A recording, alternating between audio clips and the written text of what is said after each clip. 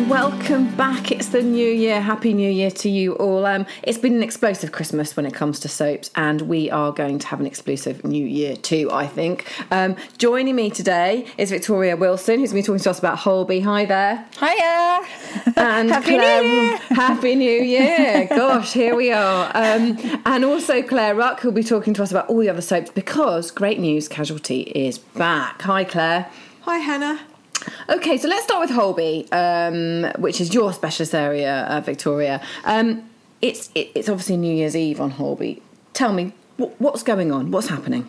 Right, okay, so yes, it's New Year's Eve and the Holby staffers are saying goodbye and good riddance, quite literally, to 2020. They're in Albies, they have a banner that actually says good riddance. It's quite funny, that's how this episode opens. So lots going on with all of our favourites on the various wards. So starting with Sasha and Jodie and Becca, I guess. So just to recap, Sasha shocked everyone by proposing to his new love Jodie, played by Sean Rhys-Williams, so soon after the death of his beloved Essie, but he's oblivious to Jodie's sinister side and the fact that viewers have seen recently she's been secretly poisoning his daughter Becca. Basically, Jodie doesn't want Sasha's attention being diverted away from her, so it seems she'll do anything to ensure that doesn't happen. So anyway, Becca's been having a few drinks in Albies with Jodie to see the new year in. And when Becca's sort of suddenly taken ill with stomach pains, Jodie interrupts Sasha in theatre to tell him the news, and he's hardly sympathetic and puts sort of Becca's situation down to having a few too many on New Year's Eve. Becca needs urgent surgery though, and Sasha, but Sasha still sort of fails to rush to her aid. As they talk though on the ward, he kind of makes it clear that he didn't rush to her because he felt she wasn't really there for him after he'd lost Essie. So there's quite a lot going on there emotionally for father and daughter. That's not really a reason not to go to help her, really, is it? Not really, but he's just, grief manifests itself in different ways, and he's just acting out, really, I think, is all. Later in a heart-to-heart, Becca tells her dad that he's actually the one who's kind of cut himself off from everyone, including her, because he can't face life without Essie. I mean, that's plainly obvious. Sasha sort of claims, I'm trying to move on, and Becca knows by that he means with Jodie. However, Becca sort of reckons that he does need proper time to grieve for Essie, and kind of drops the bombshell that she thinks her dad should end his relationship with Jodie. I guess, will he listen, and what will he decide? That's sort of all to come. I mean, I think the thing is with that is there's always going to be a problem, wasn't there, here? Because this was a relationship that was just far too quick, really. But then at the same time, during grief, like you said, it manifests itself in different ways. And sometimes if there's sort of a pillar of strength there, then it can help people through that grief. But perhaps it really was all too soon.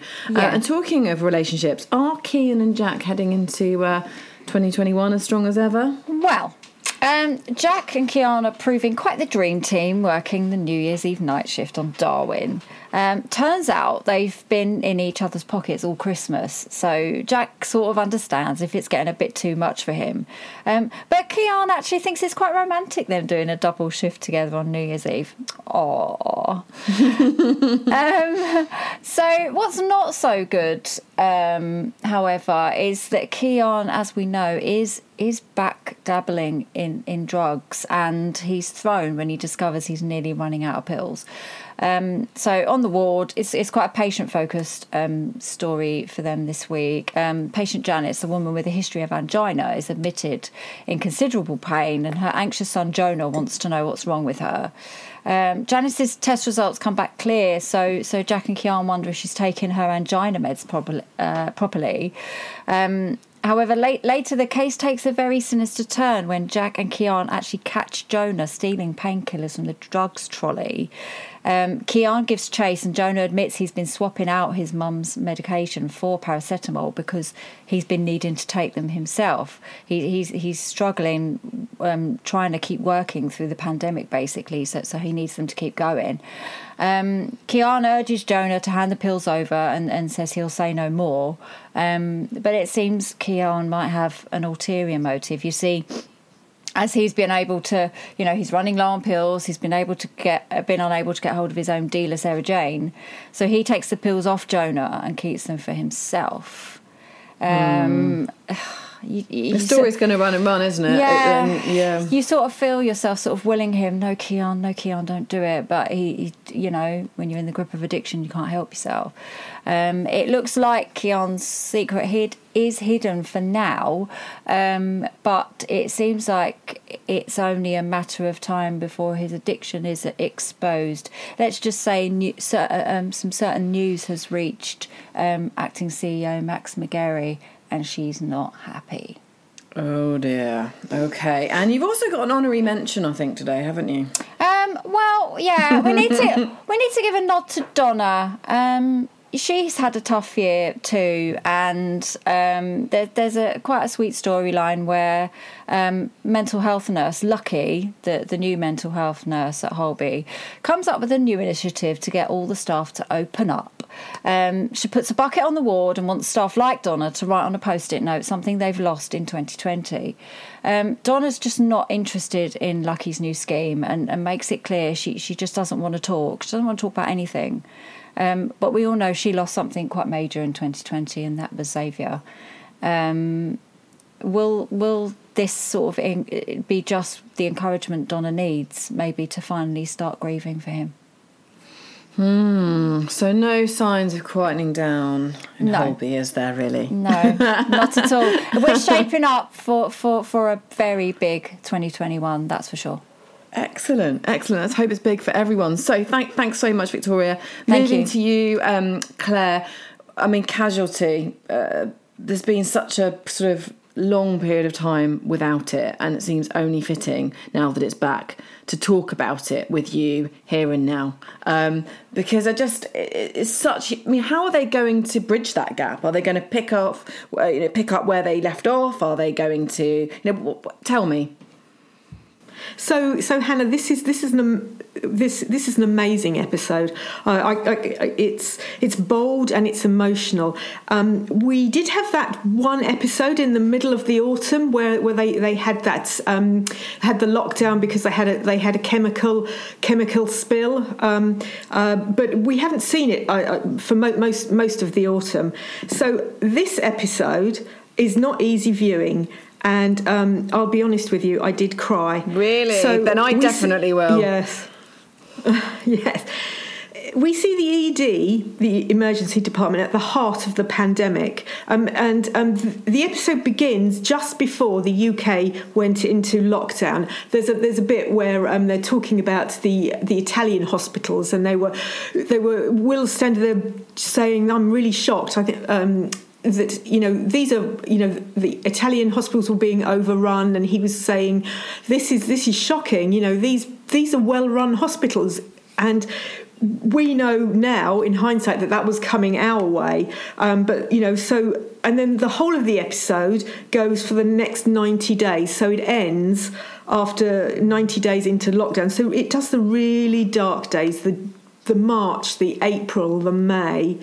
Okay. It sounds a little bit. It sounds a little bit political, is it? No, it's not political. It's just showing what happened in the emergency departments all over the country. That is going to be incredibly emotional for so many people, because I think there's particularly sort of this, I say second time round. I mean, it's not second, is it? It's been all year. But in terms of everyone's touched by this in some way, and they know somebody or of someone. It's getting closer and closer to home, isn't it? And so I think that, and I also think people, even if they haven't had a loss, we just feel that the liberty's been taken away. Just life as we knew it has changed so much, and I just think seeing this will really, really bring it home. Yes, it really, really does, Hannah. And so going into the ED department, they talk about a lack of PPE in there. We see staff members getting ill. Jacob actually gets the virus.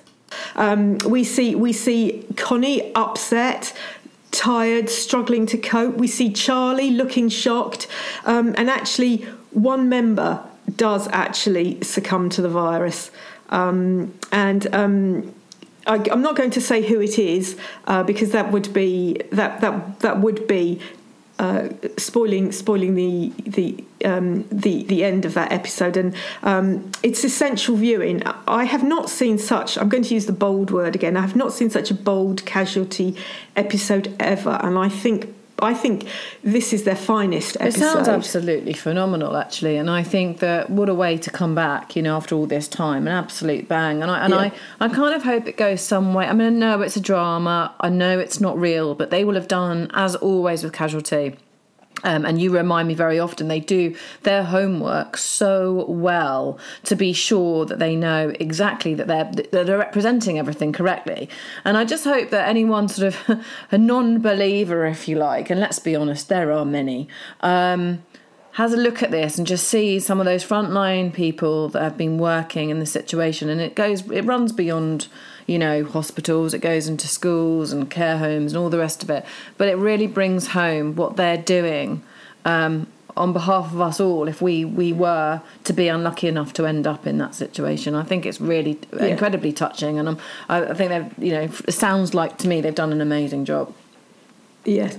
I would like to just say one word of caution, Hannah. I know you have two little ones. It goes out at 7:35 on Jan 2. I think myself, normally Casualty goes out closer to 9 o'clock.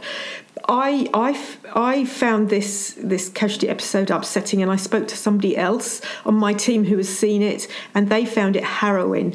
So if you have a child that is a big Casualty fan, perhaps as a parent you might wish to view it first and then make a decision as to whether you think it's suitable viewing for them. I mean, for me, those sort of programs are ones that I avoid for children, and I just think it's not kind of sugarcoating the situation. They kind of have to be aware of things, but I think the fear factor doesn't help, does it? And I think those things probably could, whereas an adult, like you say, is mature enough to be able to deal with it. Even you say, colleagues have felt that the episode was harrowing. You were desperately upset by it. So, yeah, definitely good to come with a warning, that one. Thanks for that. Yeah. Shall we move on to Coronation Street? Because, obviously we're really aware each week, aren't we, that we talk about things and we can't really spoil you as listeners, your enjoyment of the show, and kind of break embargoes particularly, but also kind of the fact that the surprise, I suppose, the surprise element. But this week we're going to talk about Coronation's 60th birthday shock, aren't we? And I'm going to hand right over to you. So I really wanted to say, when we chatted about how great this episode was, I wanted to say Jeff dies and Yasmin is freed, but I couldn't. And I felt we missed a trick here, because that was a fantastic episode. Yasmin was set free, and Jeff fell off the roof of the house to his death, because we had talked about how he had been putting lighter fluid into number 6, and actually it wasn't Alia, it was Yasmin that he was menacing in that house, and she, trying to escape the flames, climbed up onto the roof, and he followed her, and then Alia tried to come to her rescue. She was also up on the roof, but Jeff fell, and they couldn't save him, and he fell to his death in the garden. Never more fitting example of karma, I'd say. Yes. But you know what? So there was a couple of things I felt that were really, really interesting about that episode. When Yasmin came back into number 6, because we had seen Abby with the digger take out a substation, so the whole of the street was in darkness. So she's in this dark house on her own, and she walks back in, and it's this. I thought this was the really powerful bit. She stands in the middle of her home that she shared with Jeff, and all these they played over the top of her all of these, all the times he berated her and abused her. So she's standing in this house with all these memories washing over her, and I found that very, very powerful. It's incredible. I mean, the storyline's gone on for quite a while, and it's like finally, he's been served his justice. It's sometimes someone dying does feel a bit more like justice in a soap, doesn't it? Because when they go to prison, they usually escape. And if they don't escape, they're usually let out. So at least we know that she is genuinely free of him. Or is it? I mean, to be fair, we have had people come back. But, she does on the surface seem completely free of him, doesn't she? Yes, she does. And what the really nice touch was, I couldn't work out why she went out to see her chickens and then she failed to close the door properly, so the chickens got out. But actually, so when Jeff fell into the garden at the end, you see the chickens pecking round him, and I thought, that's payback for all the mean things you've done to those chickens. Oh my gosh, yeah, no, totally. That's really clever story writing, isn't it? That just to remember that, we get the final peck. Not the final say, the final peck. Brilliant. Okay, so on the other side of the street, so to speak, we've got Leanne, who's obviously, clearly, and absolutely would be still in deep grief. I don't know how you would ever get over something like that anyway, long term, let alone this soon.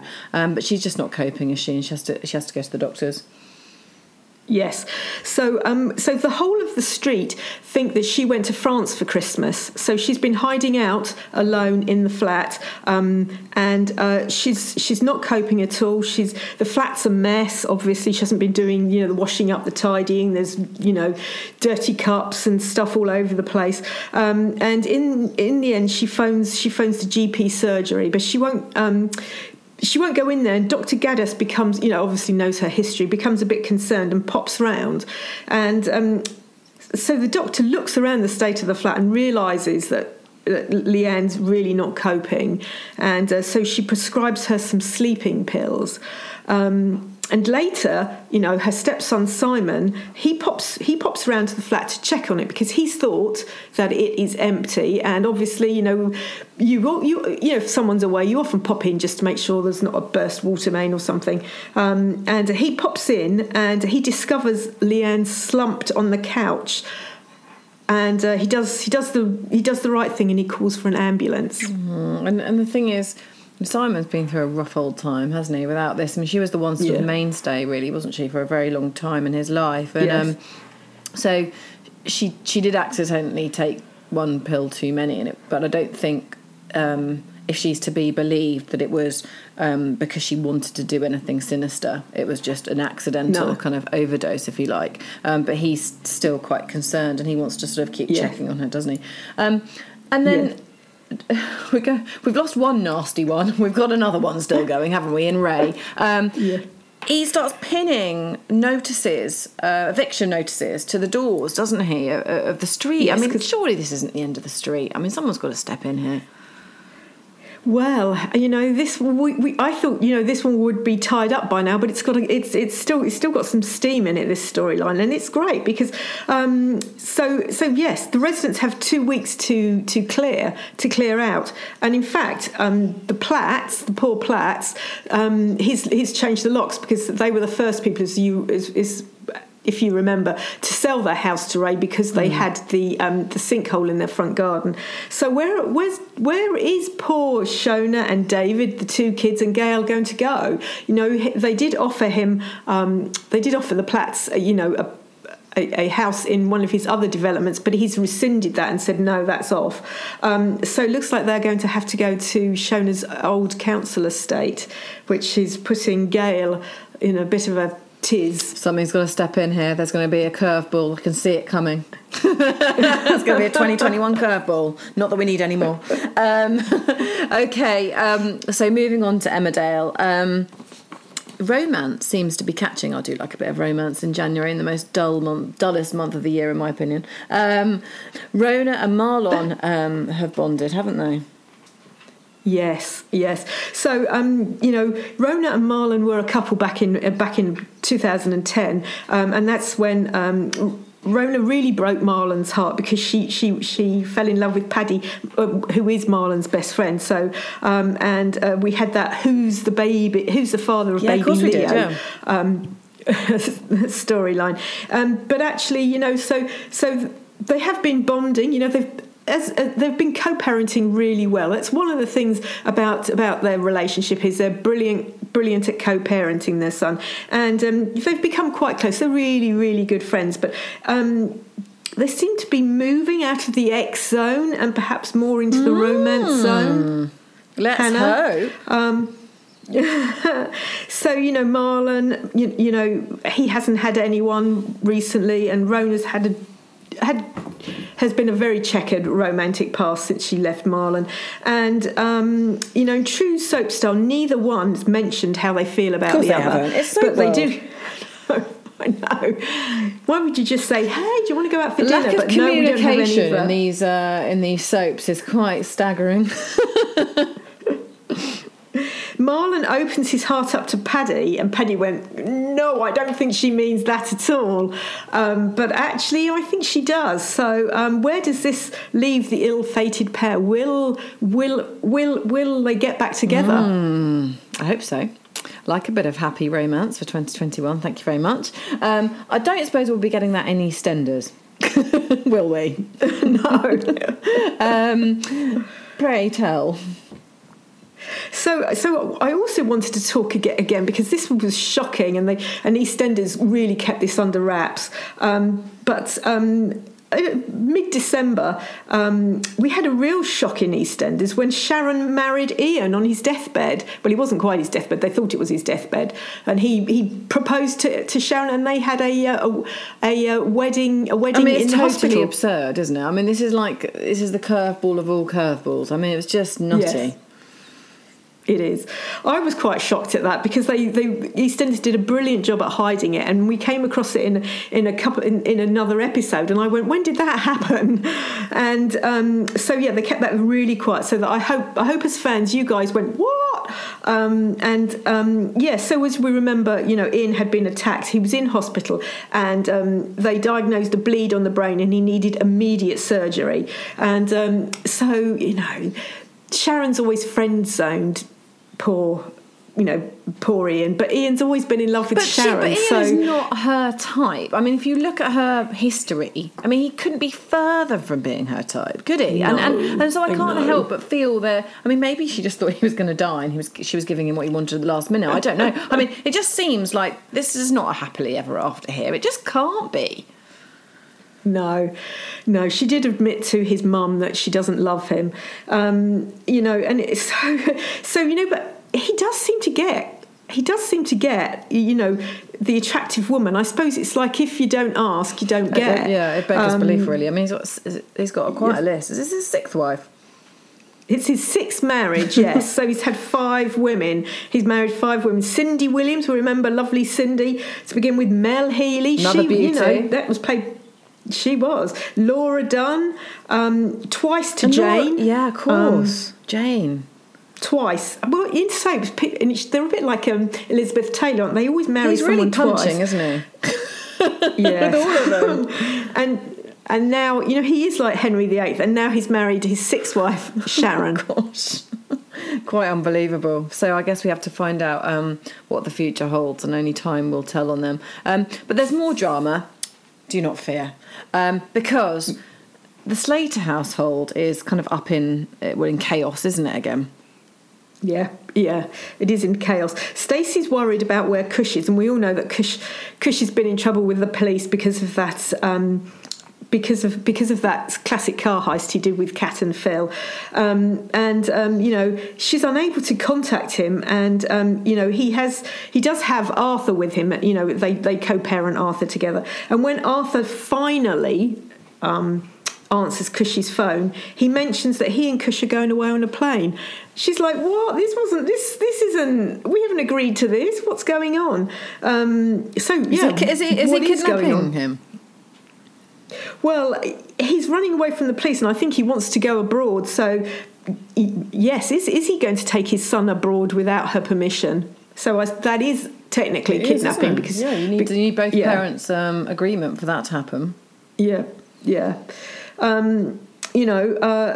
So, and then Kush, Kush is a nice guy. He's always been a nice guy. This is a different side we're seeing to him. He runs a market stall, and he threatens Stacey that if she calls the police, she will never see her son again. What will she do? Thing is, Kush is just not. This is not sitting well with his character, is it? I mean, it's just gone so wrong for him, and he's kind of like down a dead end road and doesn't know where to go.